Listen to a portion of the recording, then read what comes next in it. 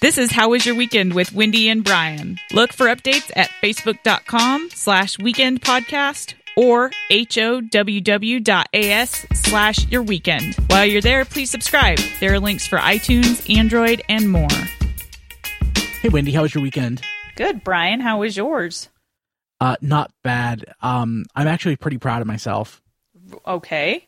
So I don't know what it was like in Denver, or I guess in Colorado when you grew up. Mm-hmm. But here in the South, at least my corner of it, we would do something called chicken queues. Yeah, we didn't have those. I didn't learn about those until I moved to North Carolina. So yeah, basically churches, local community of groups, things like that, would fundraise in the summer typically by smoking chicken. And I've never done it before until this weekend. You never ordered it or stopped and did it? Oh. I ordered it. I loved it. So if you remember there's a Methodist church near the office of our former company in back where I'm from, just down the road. They had the best chicken queue. It was amazing. My goal is to reproduce that flavor. So I smoked some chicken this past weekend and some chicken wings. It was great. And I also did something else. What? I made my first pulled pork ever. What? Look at you. Never done it before. I did that in a crock pot. Next time I'm going to smoke it. Do you have a green egg or just a normal smoker, or what do you got? What are you working with here? I don't do anything in moderation. Oh, I'm aware. I have 3 grills. Oh, Lord. On my deck. You never got a chance to come over for a cookout because I never had one. I was going to, but it never happened. Yeah. So I have a green egg equivalent.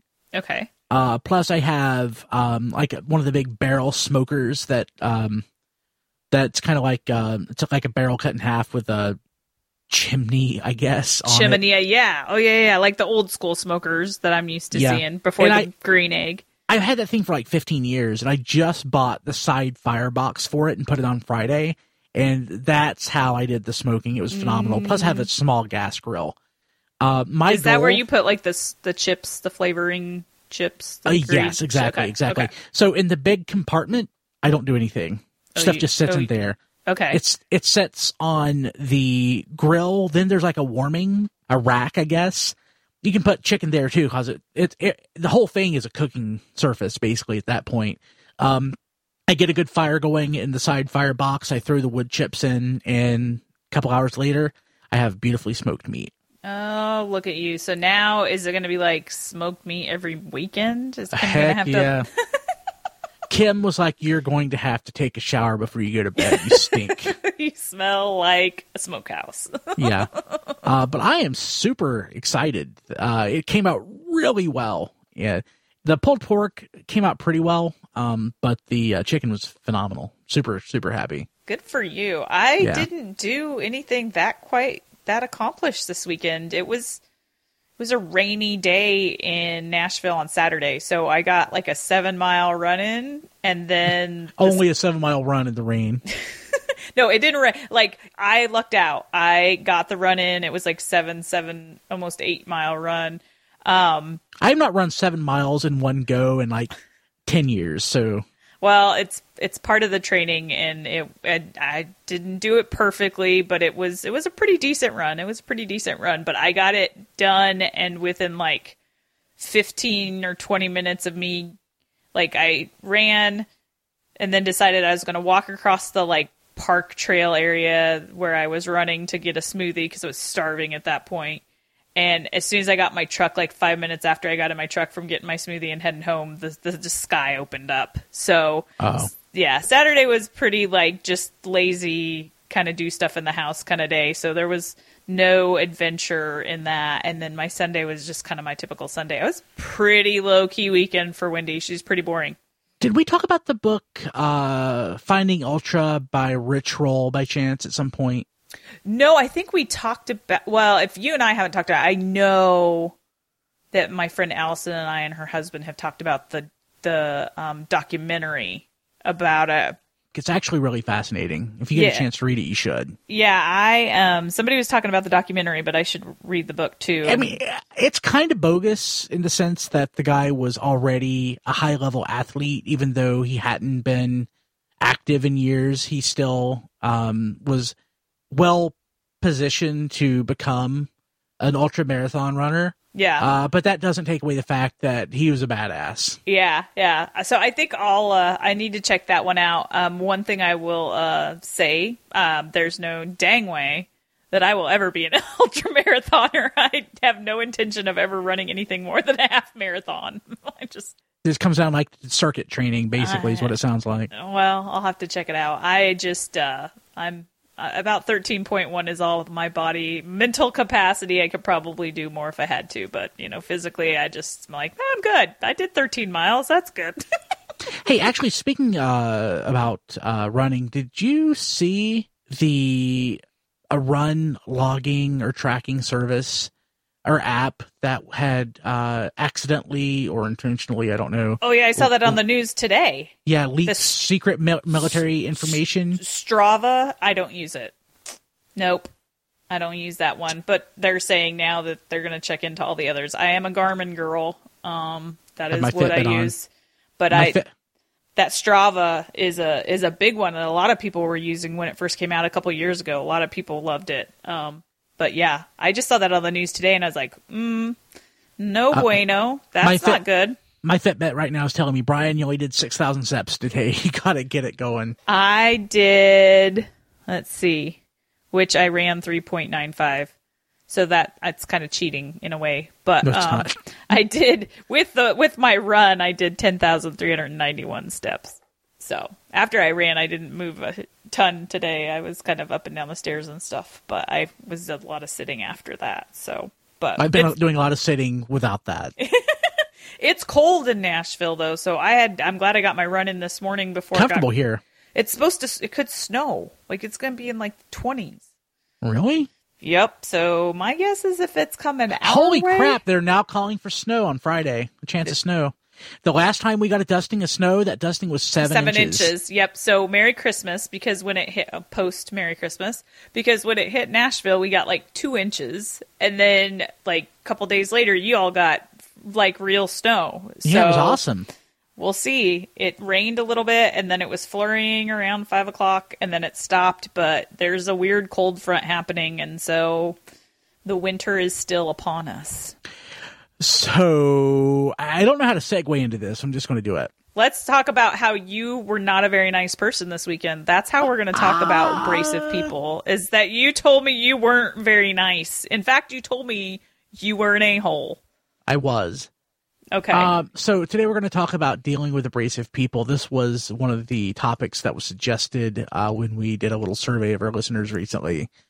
And I am, or I was, and you were too, but a professional complaint taker, I guess. Whenever you work with the public, yes, you have to know how to deal with abrasive people. And I don't know if you did or not because you used to work at oh yeah, I worked at Universal Studios that summer, and then I worked in vet clinics. And that had to be the worst. At that point, no, it happened, and that generally happened with frequent visitors who were like breeders and just felt like they owned the place. But between that and then just the store time that I had to do with my former company and stuff like that. Like I've had some exposure to some abrasive customers and personalities and coworkers. And in life coworker and in life in general. Friends.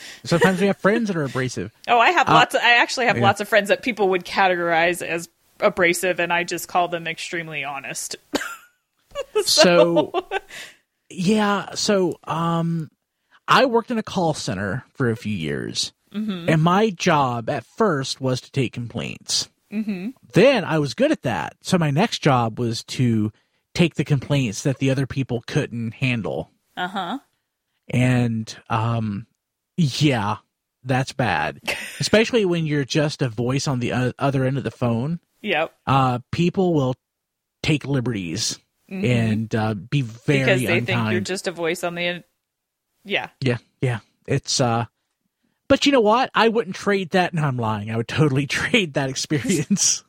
It was interesting, and people now are actually really impressed when I have to deal with somebody abrasive if they see me in action. But and in some ways it would be referred to as conflict management, right? Yes, that is true. It's kind of like, it's funny, like in school, people are like, when am I going to use algebra? And like, I use it every day. But what I don't use every day is, I'm very sorry that happened. Let me see if there's anything I can do. You know, I don't use that every day anymore. Every single day. But yeah, it's tough, and some people are often abrasive and they don't realize it. No, and I think abrasiveness, you know, as we talked about discussing this topic, I was kind of like, okay, this could be an interesting, maybe difficult topic to discuss, is, you know, abrasive personalities, or dealing with abrasive or aggressive or unhappy people or whatever. But, you know, I feel like also depending on the environment, you know, I think there are people who are naturally and sometimes intentionally abrasive. But I also feel like, and I think I even read this somewhere not too long ago, in fact, that if you are in or used to a passive environment, and a lot of the American society is a passive environment. Define that. What do you mean? So like a passive in that they're not very direct with what they're feeling or how they're thinking. Like in the South. Well, it could be that way. I mean, bless his heart. But I mean, I think it culturally is probably more adept to, you know, corporations or other places, or, you know, institutions and things like that. However, I did read it, and I can't remember where. I want to say it was like in a Harvard review or something, but that's probably incorrect. But it has been, as of just maybe 2 months ago, that I read that, you know, some people would classify the American society as like 60% passive, meaning they're not going to actually be able, and if it's because they don't want to, or they don't know how to effectively be direct with their feelings, or if people cannot take that directness in a non-threatening or a non-judgmental or, you know, hurt my feelings way.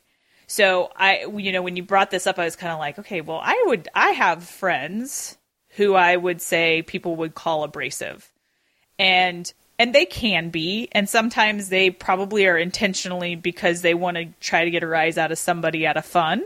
It may not be, you know, sometimes I think being abrasive can be just somebody picking and playing and whatever. But I also feel that a lot of times people get classified as abrasive just because they're being direct and they're being constructive and they're giving their opinion. And because that person doesn't like that they're actually addressing that with them, they're getting classified as abrasive. Where there are then, in fact, people who are just abrasive because they just want to have the upper hand. They want to have control. They want to belittle somebody. They want to yell at the guy on the other side of the phone because they're having a bad day. And dang it, I don't know who you are or where you're at, but you have to fix all the problems that are making me have this personality today. Kim says that I am often abrasive. And towards her, towards like service people that you're, you know, engaging with, or towards friends, towards people I work with. So I was actually looking at a personality profile today. There was something that our buddy Pete pulled together at work a couple of years ago, called Influence Criteria. It was a little document, if you remember it. It was. I should post mine. There's nothing proprietary about it. Okay. I need to dig that out and I can post it. I probably have mine buried somewhere, but I don't know where. It lists like personality. So basically it's how you want people to interact with you. And for me, things I valued were like, I value people that are plain spoken. I value people who don't obfuscate and get right to the point. Mm-hmm. And oftentimes Kim says, and I've heard other people say it, that I'm not into small talk a lot of times. Bingo. And I want to get right to the point. And sometimes if I'm getting right to the point and there's some feedback involved, or I have to critique something, that I can be very critical of things and either hurt people's feelings or just come off as kind of a jerkwad. I think for you, just knowing you like I do, I could see how that's the perception and that there's probably some truth to that, but I don't think it's about what you're saying. It's the how that then gets you branded as abrasive versus, something else. Because you so plainly say it with kind of this just matter-of-fact way where, again, what is half of the battle is the delivery. So you can be non-passive and direct and say things, but it's how you say it that then labels you as abrasive or not, when you actually, it's the same thing. The information being given to you is the exact same point trying to be made. It's just given to you in a way that you're not feeling hurt by. So I'll tell you what happened this past weekend where Kim said I was a total jerk. Yeah, I want to hear about you being a jerk. This is unacceptable, Brian Kilby. I try my best not to go to Walmart, especially the one local here. I hate it. It's chaos there. It's my least favorite Walmart I've ever been in. You've ranked them. Okay, moving on. This is a topic for another day. I love retail. Retail is important to me. Yes. But I don't like the Walmart here. So I will go out of my way to order things so that I don't have to go. Dog food is one of the things, like just so that I don't have to go. I will pay to get dog food delivered. But I was trying to go somewhere, forgot where it was, but there was a guy from DirecTV in the store trying to sell us on getting satellite TV. And there's also a guy, the same company in Sam's Club. And I'm tired of going through the same spiel. So typically I try to avoid them if I can't. I don't want to completely ignore them because I think that completely ignoring their existence is probably worse. Mm-hmm. But a couple nights ago, 3 nights ago, I was walking through, could not avoid the guy. So we talked back and forth for a second. He was like, "Hey, who's your, do you have TV?" I'm like, "Yes, but I don't watch it, blah, blah, blah." It was probably a 30-second conversation. 2 days ago, I was in the same Walmart and a different DirecTV guy was there. So the guy was like, "Sir, who's yours?" Like, "I have Time Warner. I don't watch TV. I only have it for internet. Internet service at AT&T doesn't provide service to my neighborhood. So when you do, I might consider it." And that's all I said. And I walked away. And I probably could have handled that better. But I hate going through that song and dance. So Kim thought that was like you were. So was her expectation is that you were supposed to just stand there and like listen to the spiel again and then like graciously decline for the 50 millionth time? Or her thought was that the delivery was quick. It was kind of like I was kind of like it was execution. I just wanted to get it done. Yeah. And I wanted to feel no pain. Yeah. And I just wanted, to move along. You're like House, like when he would deliver bad news it's about like you're dying. It was like, "You're dying. Here's why, blah, blah, blah." Yeah. Sorry, can't fix it. Maybe I'll just research it and we'll figure it out. And then I'll come back and be a little bit more empathetic to your situation. Yeah. So with the feedback from Kim, how might you have handled that differently now? I would have walked through the women's clothing to not have to make eye contact with said DirecTV person.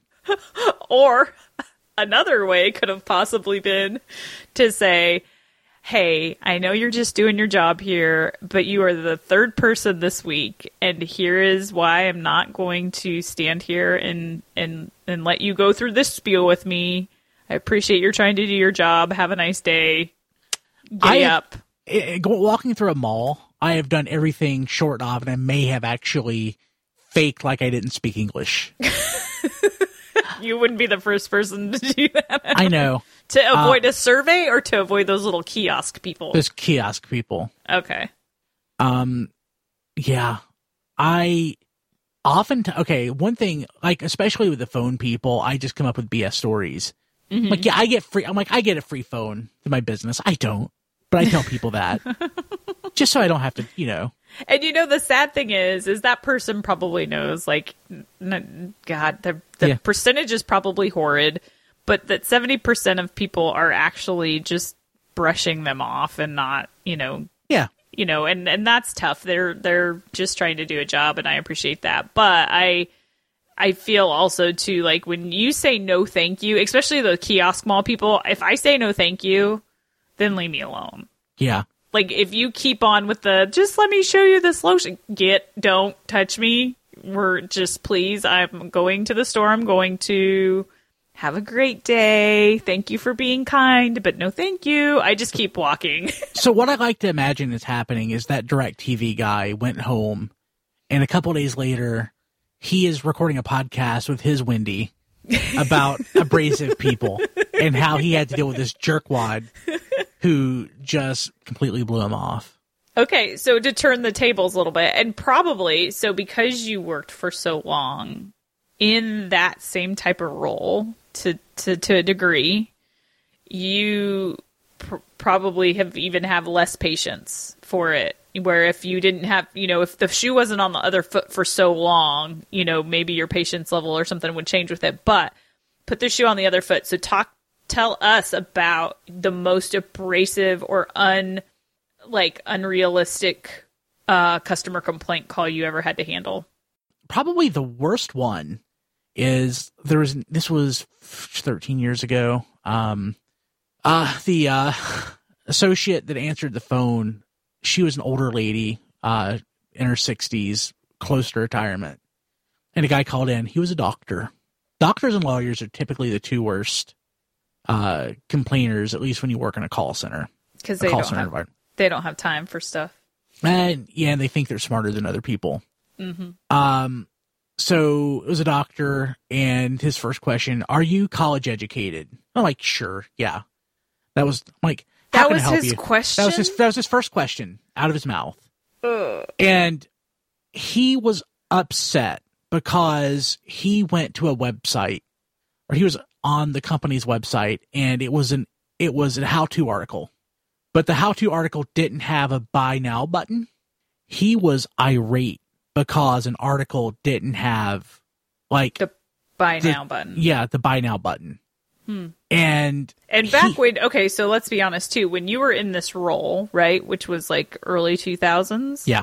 That wasn't even necessarily like a common thing in e-commerce at that point. E-commerce was not common. Most people were not doing their shopping online. Yeah, and there was buy now was not a huge option at this point to begin with. And he said, "I'm a surgeon."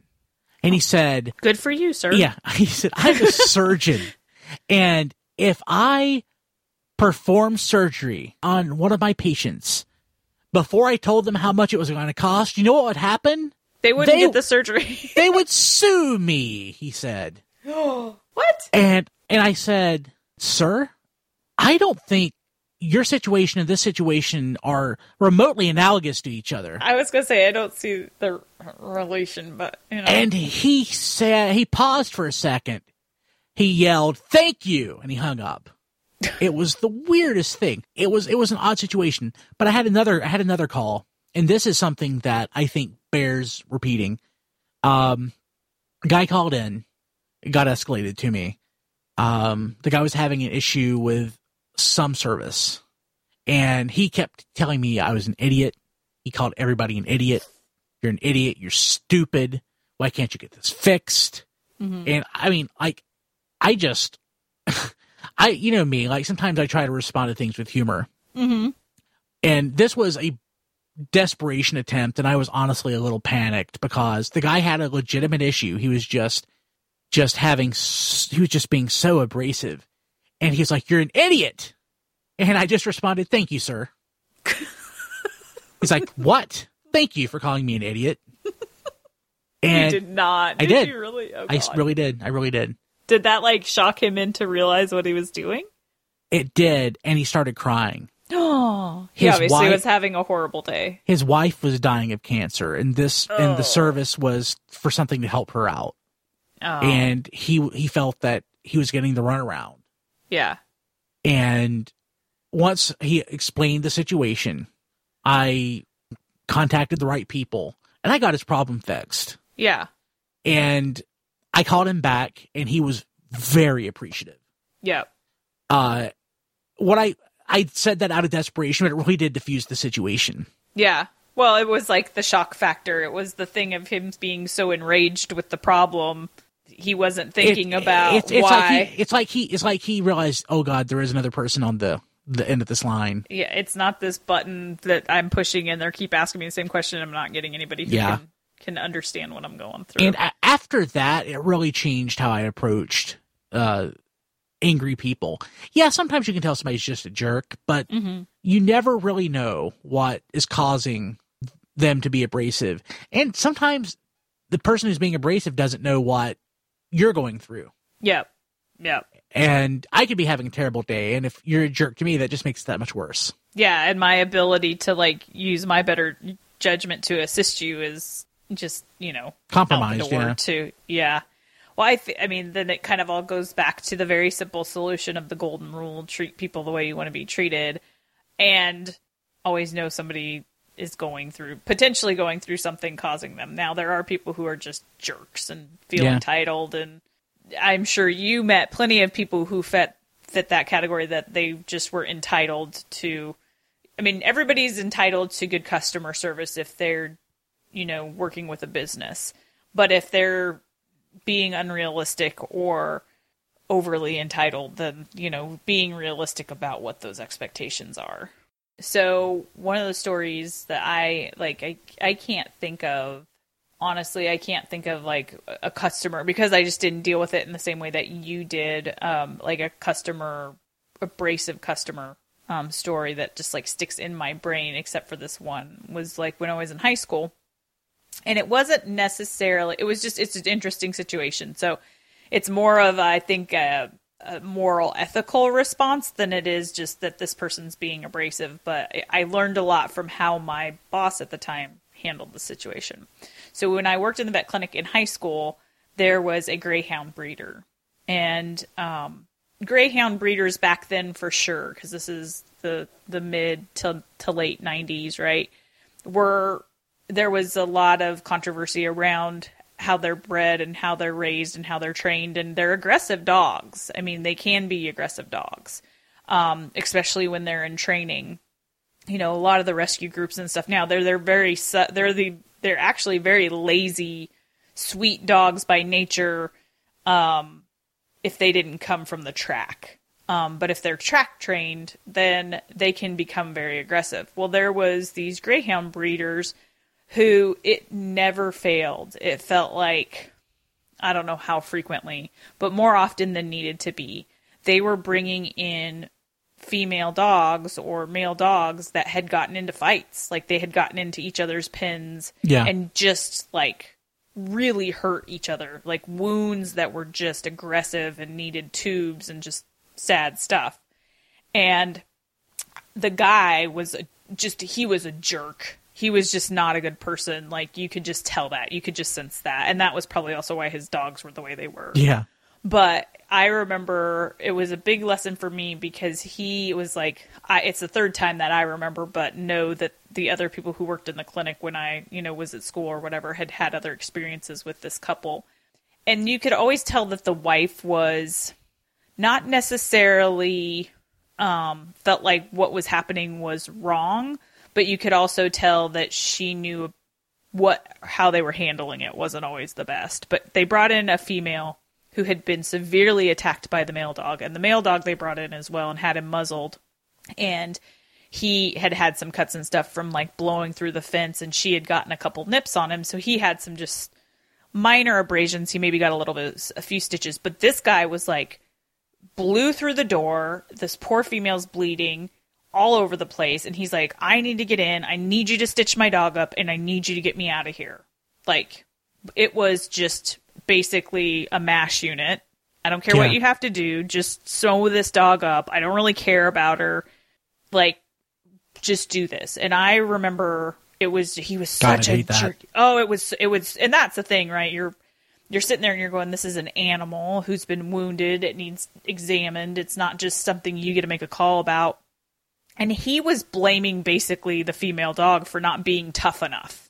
Like, her getting attacked and everything else was just because this dog was weak or whatever. It was the weirdest, most bizarre thing that this guy, what he was saying, but at the end of the day, it was just like, he would look at the vet and me and the other vet tech and just be like, I don't care, just sew her up and let's get her out of here. And my vet was concerned that he just wanted her semi-stitched up for record, and he was going to take the dog home and do bad things to her, like basically put her down. What? So, yeah, like there's just these things happen. Like, there's these weird people out here, and that was what some people would do. So, I mean, that doesn't sound far from like people who have dog fights. Yeah, that was what she was like.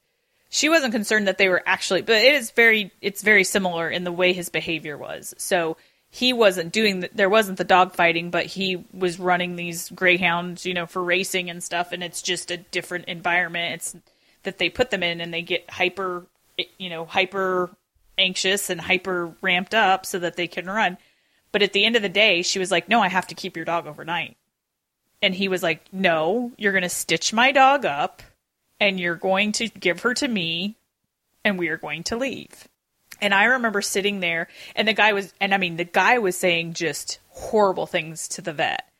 And she just like was taking her time. And unbeknownst to me, like the lady at the front desk, because I had been through the situation enough with this guy, was like on the phone waiting to call like animal control or the county or whatever to report it. Well, she had called and reported it anyways, because anytime there's a dog fight, there were rules, especially for breeders. And so that's partly why he just wanted to get her sewn up and be like, oh, everything's fine. We sewed her up. It was just a minor dog fight, and take her home. But they had already called, and she was like, no, she's in bad shape. We're keeping her overnight. She's going to need drains. She's probably going to need some tissue, like examination in the morning, whatever. And he like yelling was like, no, you're going to give me my dog. You can't keep my dog, blah, blah, blah. And when my vet said, sir, I understand you're upset. I understand she's one of your best females, but if you would, and then she kind of took a jab, basically like, if you had the right facilities and you treated your animals properly, this probably wouldn't happen. And I just remember standing there going like, oh, this dude's going to flip a table. Like, something's going to happen. But she finally just threw down and said, you know what? You've had way too many visits here with too many dog injuries. She's like, if you don't stop and take my medical advice, I am going to call the county and report neglect. So you can either let me do my job, because ethically this dog needs to be treated in a way that will help her heal, or you can go ahead and deal with the consequences, because I will do that. And I was like, okay, this guy is going to, and the male, not that it mattered, but the male vet wasn't even there. So it was like me, my tiny little vet, she's this spunky little tiny person, and then me and the other two gals, which I was like, I'm fully prepared to knock this guy out if I have to. That's awesome. Because he's just a jerk. But he finally just like laid into her and was like, you're the worst vet, you're an idiot, like all this kind of stuff. And she goes, well, I may be an idiot, but I'm going to be the idiot who saves your dog. And if I can, I'll prevent you from ever getting her back. And she grabbed this dog who was as big as she was and walked out of there. And I just was like, awesome. But it was one of those things where it was a good lesson of, there was obviously a lot of emotions in all of that dealing. And there was more triggering that guy beyond just that those dogs have, the dogs being in the fight, but there was probably financial ramifications and other things that they were not equipped to deal with at the time. But what I learned was she stood up and was like, ethically, I'm going to do the right thing. I'm going to protect this animal from its owner because we have this reoccurring issue that happens. And I don't care if you're having a bad day, and I don't care if you can't pay me, and I don't care. The animal's welfare is more important to me than whatever you've got going on. But I remember that being like one of my most like first exposures to a really abrasive customer, which is obviously an extreme because you have an injured pet and all those other things. But to your point, easier, there's things going on. He was a bully. That was more than an abrasive person. He was a bully. Oh yeah, he was a bully. But it was every time after that, like when they would come in, he didn't totally change his, but you knew when he called, you knew it was him because he was always like, it's so and so. Like we were supposed to just be like, oh, well, we're so glad you're calling, But I heard, I think maybe 6 months later that they got shut down because they weren't running a proper facility. But I think sometimes, to your point, you have to say the thing. It's just the timing of when to shock somebody into the reality of, even if they're emotionally charged and why they're frustrated, to bring it back a notch. Think about what you're saying. It's not that I don't want to help you. I don't want to be difficult, but I can't be difficult if I can't have a normal, kind conversation with you. And I when I was going through my move in August, and that was the biggest freaking miserable thing I've ever been through. And the people didn't care. And my mom was on the phone with them all the time. Bless her. And me, I tried to still be assertive, but not abrasive. I didn't insult. I don't think any of us insulted, but we were just highly frustrated. And there was only one person that she really would acknowledge how frustrated we were and say, I'm going to do everything I can, but this is all I can do. But I think I wouldn't say at any point, and I never heard my mom's conversations, but just in knowing my mom, I don't think that we were ever just nasty abrasive. Which was that whole thing was a huge customer service fail anyways. But I feel like some people go in leading with a problem abrasively because they think that that's going to get them a bigger result. Yeah. I don't know. What do you think about that? I mean, there's truth to that. And I mean, it's a strategy, which is, it's a crappy one, but it's a strategy. Scare tactic. Like some people just don't value relationships with other people, or it's kind of like they feel that dealing with somebody in the public is like dealing with a used car salesman. Mm-hmm. There's no reason at all to value the relationship or the interaction because there's not really a relationship. So why not do whatever you can to, as quickly as possible, maximize the return on my investment of time? Do you think sometimes people exert an abrasive personality as a way to protect themselves? Yes. A defense mechanism almost. Yeah. So like sometimes somebody may have low self-esteem, mm-hmm. or they just generally lack confidence. So it's easy just to go in barrels blazing and hope to compensate for the lack of self-confidence by breaking down someone else's confidence and self-esteem. Yeah, totally. And I think to the other side of, or the other component of what we talked about a little bit earlier is it's, we're talking more about the customer service facing things, but then I think that example that you just gave occurs a lot in the office. Oh, in absolutely. An office, in a work environment. It's not even in an office necessarily. There's always people who want to have power, who want to control and manipulate other people. We all do it in a way. I mean, whether you call it manipulation, consciously or not. Yeah. Some people call it manipulation. Some people call it influencing. At some level, it's all the same thing. Mm-hmm. But some people want to influence with fear. I feel like often those peers or leaders or those that I interacted with, or I interact with, I should say, who do that, often do it out of, like you said, in insecurity or defense mechanism. But I also feel like they do it out of needing to be the smartest person in the room and shutting off the pipeline to make anybody feel comfortable about having an opinion. Not even a criticism, because if you're talking about being abrasive, people can say it's criticism or critique or something else, but feel like being abrasive, it's shutting people down so that they didn't have to have an opinion, and therefore you got to be the only person who spoke and whose ideas were important, and then that fulfilled whatever sick little thing in your brain. But I feel like that happens quite a bit. Yeah, there's a guy that we both used to know. I used to work with him. I don't know where he is now. I always liked him. I actually thought he was a really smart guy. But that was sort of how he would try to, in private, he would tell you he was actively seeking power. It's just one of those things, but he would talk faster and basically inundate people with his thoughts and ideas and opinions before they could form their own opinion. And in some cases with subordinates, he would belittle them. He would hire people who were not qualified professionally or emotionally for a position just so that he could feel have power, superior. Have power. So he would belittle, yell at if he needed to. That problem worked its way out. We don't need that type of people in leadership. Roles. Yeah. And it resolved itself, but most people are servant leaders, or they aspire to be. Or aspire to be.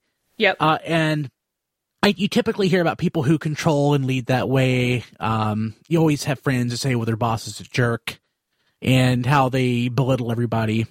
And you'll hear about it sometimes in fast food or in a retail environment, like somebody works at a Walmart or something. They may talk about how they have a boss who is abrasive, tough to deal with, belittling.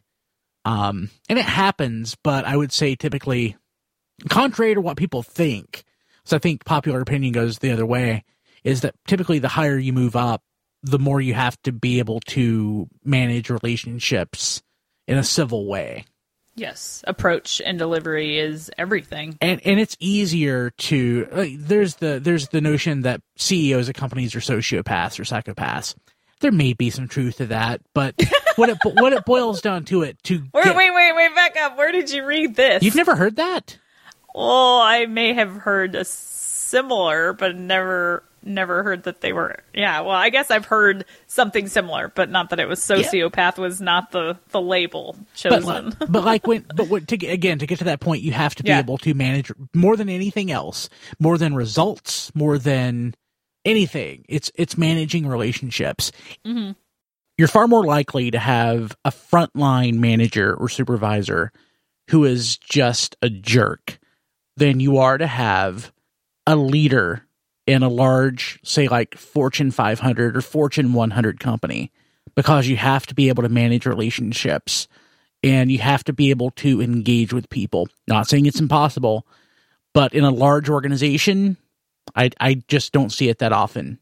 If you have 500 people, sure. Yeah. I do. I think it's really relative based on the industry, the size, and everything else. Yeah. But I've often, if I've ever had a boss or a leader, and luckily I can't say that I've had, but maybe one, who was highly and intentionally abrasive. And in dealing with that person, it felt as though that came out of pure insecurity, not out of the fact that they were a bad person all the time, or that was their normal personality outside of the leadership room or whatever it was. But it was purely a insecurity driven abrasiveness that he, exuded to everybody else. And, unfortunately, again, it's that not understanding so it goes back to, in other podcasts, we talked about being self-aware. And so if you are dealing with, or you're being an abrasive person, understand what the driver is. Is it if it's just that you like being that way and that's your kind of person? Well, yeah, you're a jerk. That sucks. And let's stop. Let's stop that. Let's not do that. Like, be a good person. Come on.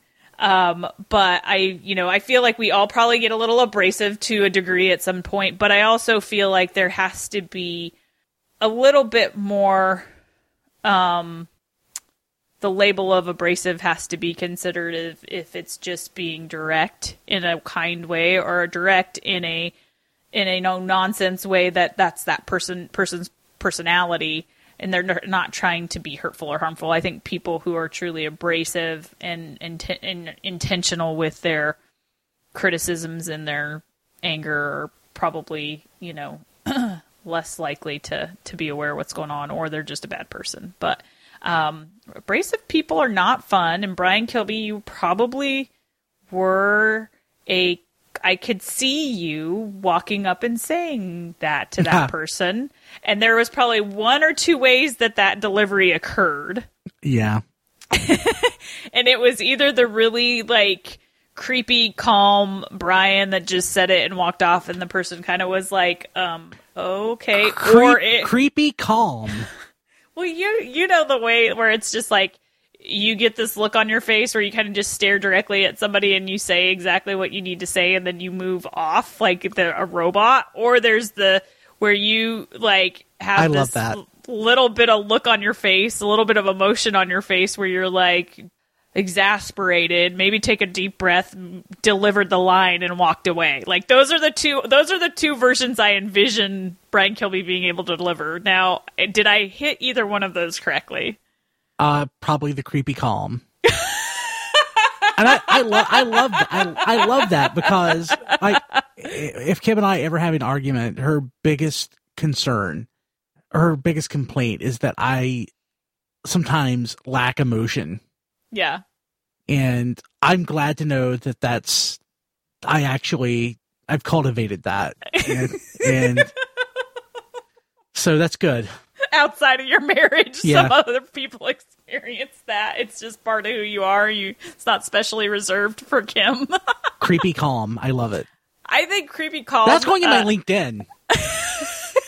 Brian Kilby, creepy calm process professional. I feel like when you're I feel like a jerk for describing it that way. But it's very unemotional and just, I love it. But I understand that. Like, I understand it.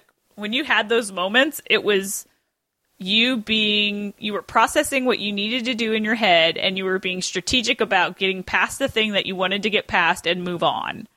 Where Brian Kilby fired up, Brian Kilby getting really, really fired up, like Wendy Kaysen can get fired up, doesn't happen very often. I'm a little bit more animated sometimes. I can get pissed off. You can. You absolutely can. I'm not saying that you can't. But that's when that's pure emotion versus the Brian who's thought through. The creepy calm Brian is the one who's like, how am I going to avoid this? I just want to, nip this in the bud, and I'm not going to hold on to it, and we're going to handle it, and we're going to move on. That's creepy calm. Brian, who needs to make a smart aleck remark or put some sarcasm behind it, is the one where there's a little bit more emotion behind it. Yeah. That's the way I would describe it. Oh. If I nailed that, I'm, maybe I should go be a, I don't know, personality person. I don't know. This has been a great conversation, Wendy. I've learned a lot. About how I'm a weirdo. How I'm the weirdo. No, I would say in that situation, Brian, you're where you were being abrasive. First of all, I would say that anybody listening to this podcast has probably encountered that and completely empathizes with you and does not blame you for being a bit of a hole. Because that stuff does get annoying, especially when you're like, I'm on a mission, just let me do my mission, let me go. But I have two ways I deal with those situations too, and they're probably not too far different than what you did. So we all have our ways of getting past things depending on what we want the outcome to be. So, but the moral of the podcast is try not to be an a-hole. Don't be abrasive. Try to be kind. And if you can't get through to somebody, kill them with kindness. Kill them with kindness. I love it. There you go. That's kill awesome. With kindness. Well, that is and we missed last week. We just had technical difficulty because Kaysen on her end is messing around with some stuff. We had some Skype issues, and it was more on my end than yours. Well, we had a little bit of both. We had some shared issues. We've got those resolved, and the topic will come back out again. And instead of rehashing it, which I worried might come off as creepy, calm, and robotic, we're just going to let it simmer, and we'll revisit it later when we'll have some practice under our belt, but also at the same time, maybe we have a little more insight than we had. Yeah, I think the material was good, but I think it could be better. So it probably all happened for a reason, is what I believe. Yep. So, all right. Well, my creepy, calm friend, I miss you, I and miss you too. I look forward to talking to you next week. Everybody have a good week. We'll see you then. Bye. This was How Was Your Weekend with Wendy and Brian. Please subscribe at our website, howwas/yourweekend. That's HOWW.AS/yourweekend. Please leave a review and tell a friend.